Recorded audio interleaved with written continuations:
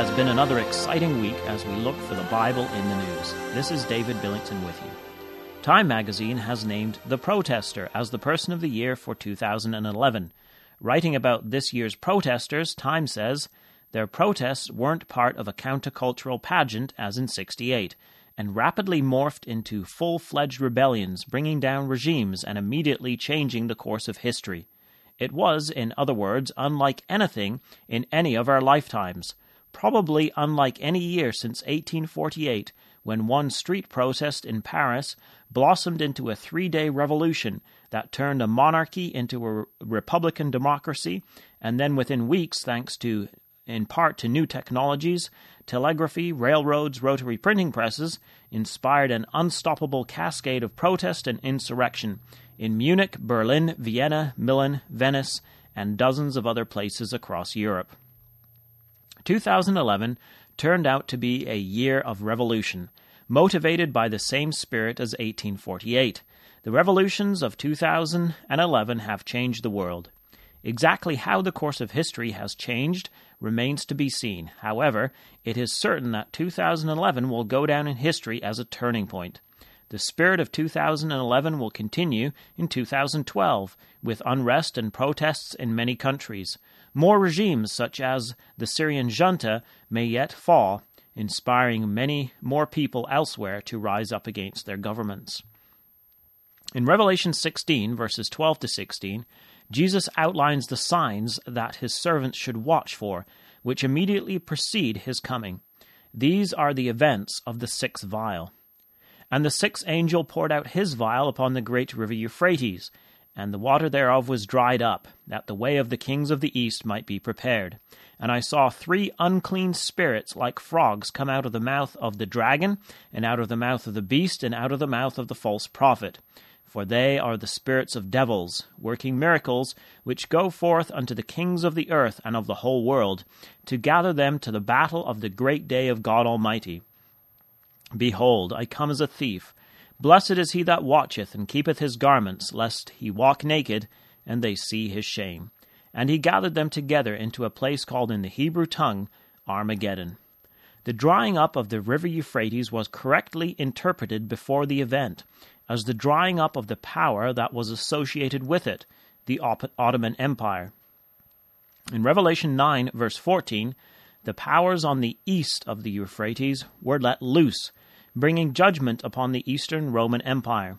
In the sixth vial, the empire which resulted from the loosing in Revelation 9 is dried up. So the Ottoman Empire was removed out of the way in order to prepare for the restoration of the kingdom to Israel. The first stage of this was the return of the Jews to their ancient homeland.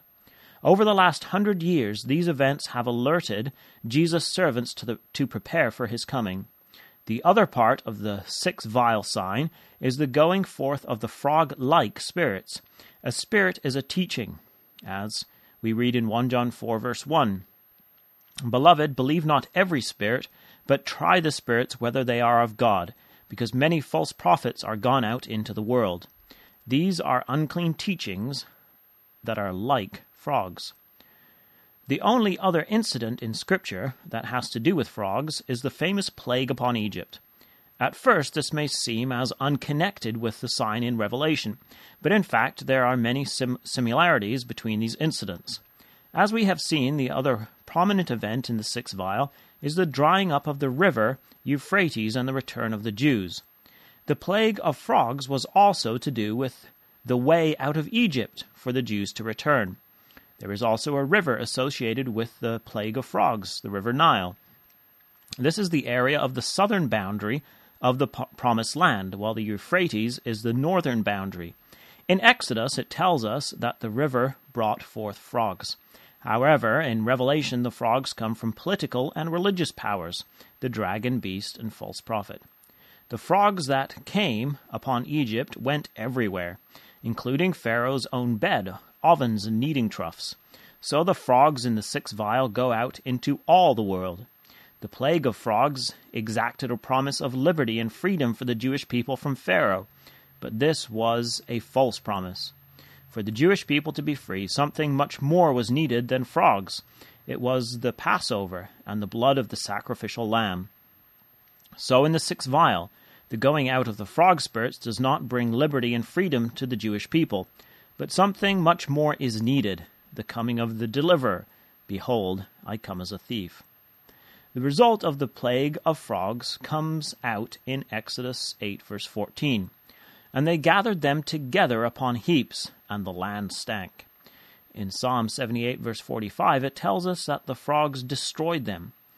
The result of the plague was that the land was destroyed and stank. In Revelation, the result of the unclean frogs is the gathering of the nations against Jesus Christ and their destruction. These unclean teachings represent the spirit of the age that has the effect of gathering the nations against Christ. The spirit of our age comes from the French Revolution. This spirit of liberty, equality, and fraternity has shaped our world. The year of revolution in 1848 and the year of revolution in 2011. When the French Revolution took place, the Catholic Church was one of the victims. Today, the Catholic Church has embraced this spirit, incorporated it into their social teaching. In 2011, the Pope came out directly in support of the Occupy movement. This year's revolutions have not brought the liberty, equality, and freedom that the demonstrators hoped for. They will never bring any of these things. In the Western world, there has been a degree of temporary prosperity, but society has become morally destroyed, and the land stinks. Without the guidance of God's Word, the philosophies of man will not solve the world's problems or bring peace and brotherhood. These things can only exist in their true sense in Christ. From the sixth seal, we would expect this frog-like spirit to be alive and well and operating in the earth at the very moment of the return of Christ. So it is very exciting to see this spirit transforming our world in such an incredible way. 2011 has been named the year of the protester.